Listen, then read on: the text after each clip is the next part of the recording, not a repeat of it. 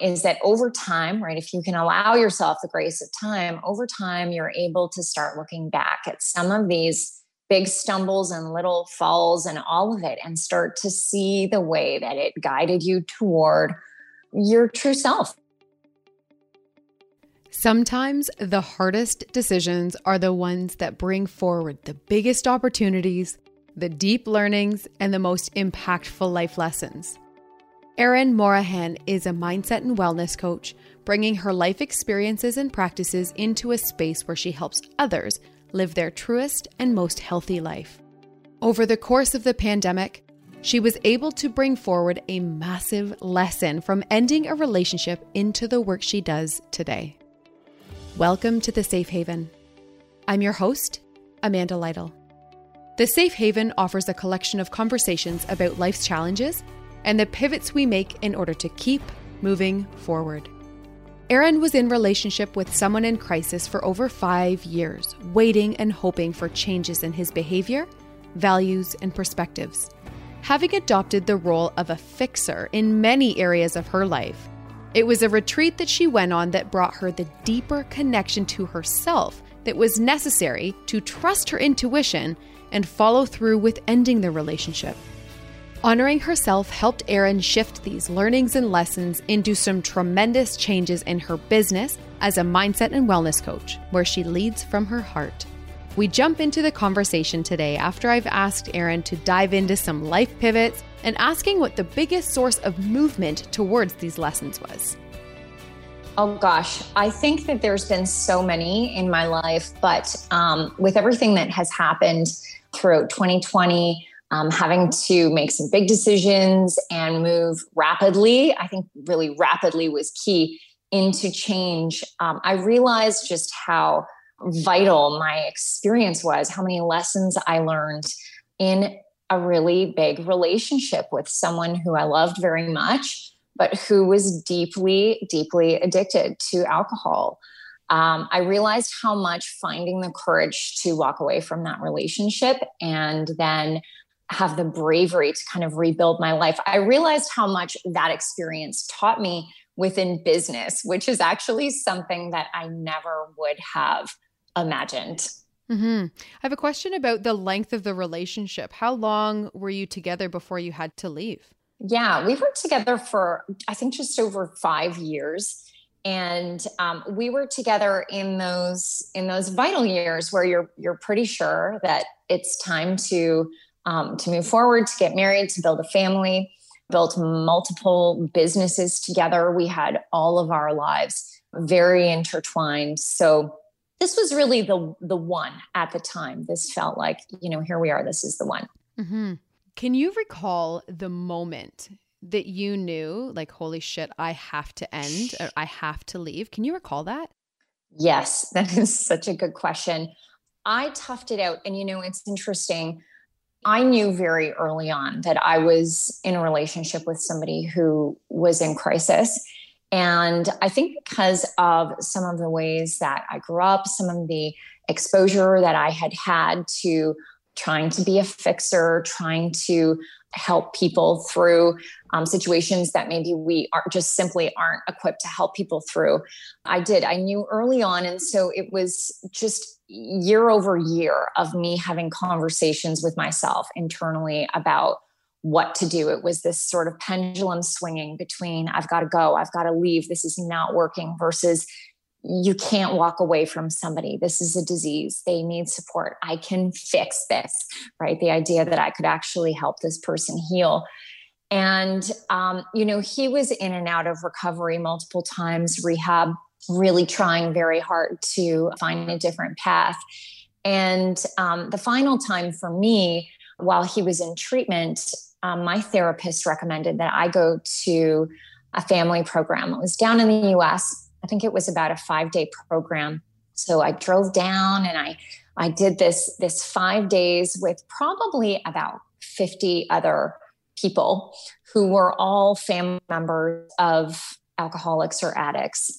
And it was the first day of landing in that program where I looked around and I saw all of these people who had, most of them spent the best years of their lives, hoping that their loved one would find a different road.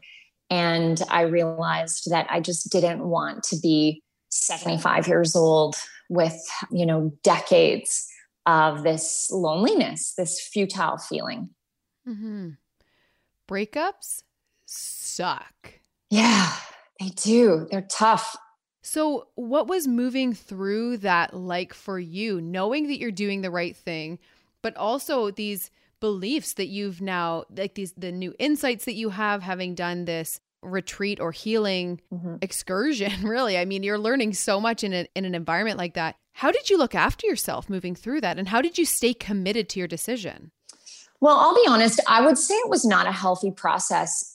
When I look back, yes, I kind of dug deep and I found the guts to kind of keep putting one foot in front of the other. And I think I was just sort of guided by some deep, deep compass that was so broken and so buried. My gut sense, my intuition was really foggy at the time.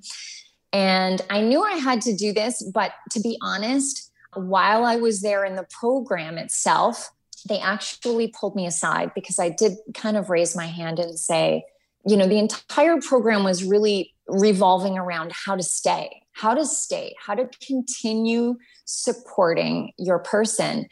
And every cell in my body was just like, oh my gosh, I got to get out of here. It was just screaming. And so I did put up my hand and I said, what if you don't know if you want to stay? What if you don't know if you can carry on?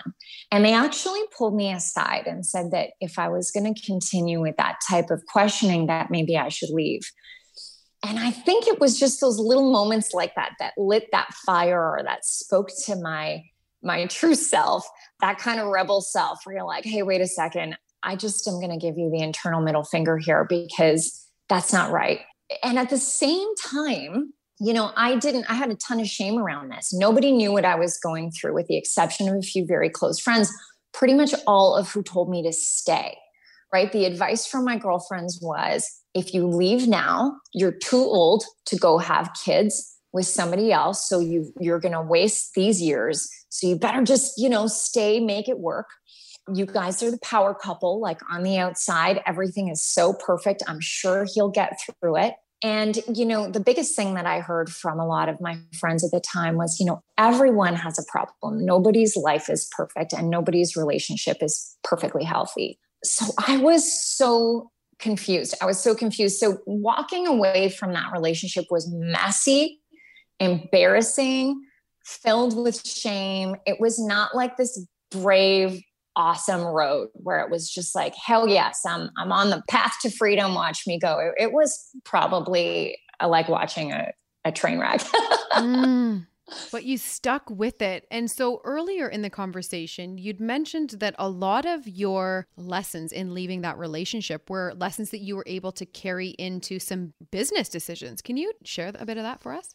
Yeah. I mean, I think that it was the tremendous amount of healing that I had to move through. I mean, I had to recognize after, there was a huge amount of loss in ending this relationship, loss of somebody that I loved, definitely of assets and a life and and multiple homes. We had a number of homes and businesses and friendships, and certainly your former, family, in-laws, and all of these good things.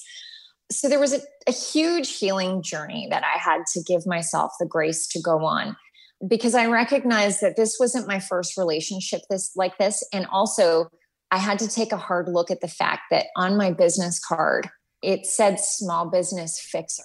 And I realized that I had a habit of fixing. I identified as a fixer. This is who I am. I roll in and I clean up your mess. So I had to take a very hard look at that. And that was probably not a pretty road either. Lots of therapy, lots of coaching, humbling down and working with my own business coaches. But I think that the gift in that is that over time, right, if you can allow yourself the grace of time, over time, you're able to start looking back at some of these big stumbles and little falls and all of it, and start to see the way that it guided you toward your true self and the road that you belong on. And so this time, when the pandemic hit and I was faced with, as pretty much all brick and mortar business owners were, the hardships that were ahead, I had to really dig deep because my gut told me that in order to be of service as fully as I could to my community, to my members, to the people that I haven't yet met that I wanted to serve, I knew that I had to close my business. And right away, it started to echo walking away from that relationship. I started to hear all of those same things. But you can't just walk away. You've invested so much time. What will people say? It's perfect. It looks so great from the outside. And, you're going to let so many people down. There were so many messages, but this time, instead of kind of digging into me, they just kind of pinged off like, you're wearing armor. And I think that armor is just having a much deeper sense than I did a decade ago of who I am and what I'm trying to do and why.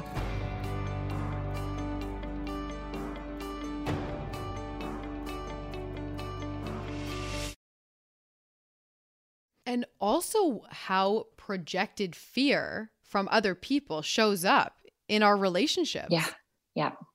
It's huge.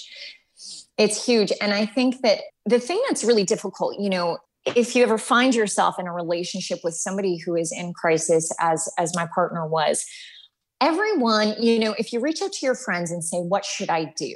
Everyone has a different threshold for crisis. Everyone has a different kind of moral compass and experience. I grew up in an environment where we made a lot of space for my dad to have temper and there was a lot going on with my dad that we normalized, that we tried to normalize and live with and pretend was fine. So I think that, for a lot of us who grew up, say, in environments that had a lot of upset, it's in us to just say, no, you know what? This is fixable. You can navigate this, and life isn't perfect for anybody, and you can find your way through this. It's going to be fine. So that was the tough thing, is that, when you look outward to your friend group, even your friends who love you and want the best for you, they're coming to the conversation with their own life experiences that just may not be aligned with the future that you deserve and that you want for yourself. That's such a good point. Yeah, I've been using the term external processing so much recently because it's been something that I've been working through, just trying to turn inward first. Like, what is it that I want or what I need? And why do I need to ask for the opinions of others, because that often just confuses me and will make me tailspin. And then I can't really move forward. It's the validation. And I think that what has happened is, I know for me, I can see now that, from when I was a little girl, my compass was broken. And we're born, we can all kind of look back and remember we're born with this deep sense of self and who we are. And we don't question it until that conditioning starts to happen. And it's nobody's fault. It's nobody's parents' fault. It's nobody's fault. But through just growing up in our families, around our peers, going through school and all of these different things, we've become conditioned. And part of that conditioning, I think, especially for women, is the question, what do you think I should do? What would you do? And the more we ask it, which is often for women a way of actually just connecting, right? Sometimes we don't even care what other people think we should do, but it's a way that we connect, right? And so I think the more we ask that question, the more we bury our inner voice. And so what's been so interesting about this is since I closed our brick and mortar business and moved our programming online, where we're focused so much more on mindset as part of holistic wellness versus leading really with movement, pretty much everything that we do is rooted in helping people reconnect to their compass and then strengthen that connection. But also really the final step is, how can you trust it? Because oftentimes hearing our voice and understanding where we want to go is not the problem. It's just trusting the voice and the signs that we receive. We always sweep them under the rug. Well, I'm pretty sure I know what I should do, but I don't know. Can it be right? Can it be that simple? or this is what I know I want in my gut, but it's too crazy. It's too crazy. What will everybody say? Mm-hmm. Let's fast forward to what you're doing now, the COVID lessons as well, like shifting online. And what has that? I bet it's been a steep uphill climb. Yeah, oof, it has been a massive personal adventure. I have to tell you, it has made me feel so deeply enamored with my team. Our team definitely shrunk, in the middle of the pandemic when we closed our studio and moved strictly to online. But at the same time, it's allowed us the gift of being able to work with people who aren't local, people who are, maybe a little bit farther away, who we really love. But I think that the biggest challenges definitely, I think, with building an online business and an online community is staying very deeply connected to your purpose and staying authentic, because social media and the online space is just so freaking full of noise. And a lot of it feels really inauthentic to me, right? I think trying to show up and have the most real conversations that you have and just really showing up and being of service is just, it's got to be the North Star. As a team, we all personally have a practice of every Sunday night, we review our personal core values so that we can wake up every Monday morning and remember why we're getting out of bed and who we're here to serve. But the thing that has been remarkable is that moving online has proven to me that community is the most powerful energy we have on planet Earth. The connection between people cannot be limited by walls and the lack thereof. I think that so many of our members thought like, oh my gosh, all of our connection, this tight community, this vibrant community, it's going to be gone. And in fact, I think it's strengthened tenfold. Mm-hmm. Okay, so you just mentioned just something so beautiful with your team and reviewing core values. I want to come back to that. When it comes to personal practices, what are some that you personally have that help you bring your best self to your clients and your team? I think for me, what's so interesting about that is my personal practice is exactly what I help my clients do to the letter. And it's actually kind of by accident. At the beginning of the pandemic, when a lot of movement coaches were coming out with daily workouts and yoga practices on Instagram, I saw that to me, it's like, okay, this box is checked. People have options to move, which is one of the most important ways to stay connected to yourself, in my opinion. So I was really nervous, but I've had this 8-step morning practice that I've been doing for the last several years that really helped me sort of recover from this past relationship and move into a sort of healthier mindset. And so I thought, I'm going to share this mindset practice on Instagram every single morning, 7 days a week. And it felt so deeply personal, but I just knew it was the best way that I could contribute at that crazy time when all of us thought the apocalypse was here and the world was ending. And it actually evolved into the entire foundation of our online business. So for me, it's about, without fail, no matter what, waking up and sticking to my morning practice right away, which is just kind of a series of 8 little things that I go through for mindset strengthening. Moving every single day, whether that's having a workout, a yoga practice, a nice long walk or hike, feeding my body with the best possible fuel and feeding my body from a place of self-love instead of, all the other reasons that we often look to food to change our shape and to lose weight and all these different things. And then certainly connecting, making sure that we're looking people in the eye and putting out there into the world the amount of kindness that we would like to receive in return. Mm-hmm. This is so beautiful, Erin. Thank you. I have my 3 safe haven style questions. You ready? Cool. What are you most proud of? My stepkids. They're magic. Yeah, they're the strongest, most badass humans I've ever met in my life. Mm-hmm. What would you like to be known for? Oh gosh, helping people reconnect with their true self. And if you had a message for everyone listening, what would it be? Oh my goodness. I think the biggest thing is just small steps. Trust your voice. And, in listening to your voice, just take small steps forward. I think oftentimes we hear our gut, and we either want to take a huge action, or we want to just stifle it down. And it's just, take your time, deep breaths, slow steps. Mm-hmm. Where can people find you online?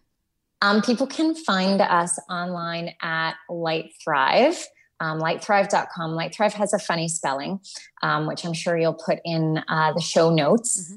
And they can find me on Instagram too at Erin Morahan. Yeah, that's where we are. Yeah, I'll definitely be putting that in the show notes. Erin, thank you so much for sharing with me today. Thank you so much for having me. It's been a real pleasure. Erin, thank you so much for your time today. And just to everyone listening, this was such a cool connection. And I wanted to give a huge shout out to Elaine. Thank you so much for putting us in touch. And for anyone who is into card readings and just energy and magic and all of the beautiful things of life, there was such a cool moment that happened where Erin and I had connected on a really vulnerable level before and after this recording had taken place. And afterwards, I started sharing some of my most beautiful visions and what I want from this life, some of my biggest goals and dreams are, and I tend to keep those really close to my heart. So anyway, I had been sharing this stuff and she goes, how do you feel about card readings? How do you feel about flipping a card? I really feel compelled to flip one of these beautiful cards that I have by Esther Sanchez. Are you interested in this at all? And I said, oh my gosh, yes, please, please, please. So she reached behind her and she told me that she really felt the cougar card in this deck was going to really resonate with me. So sure enough, she reaches back behind her and she grabs this gorgeous deck. Okay, so just so that you know, they're called the Animal Magic Oracle cards. So she reaches behind her, she opens up the box, and of course, the cougar card is right on top. So Erin, I just adore you. I appreciate you. I love the work that you're doing, and the time that you gave to me before, during, and even since the recording means the world to me. So thank you, thank you, thank you.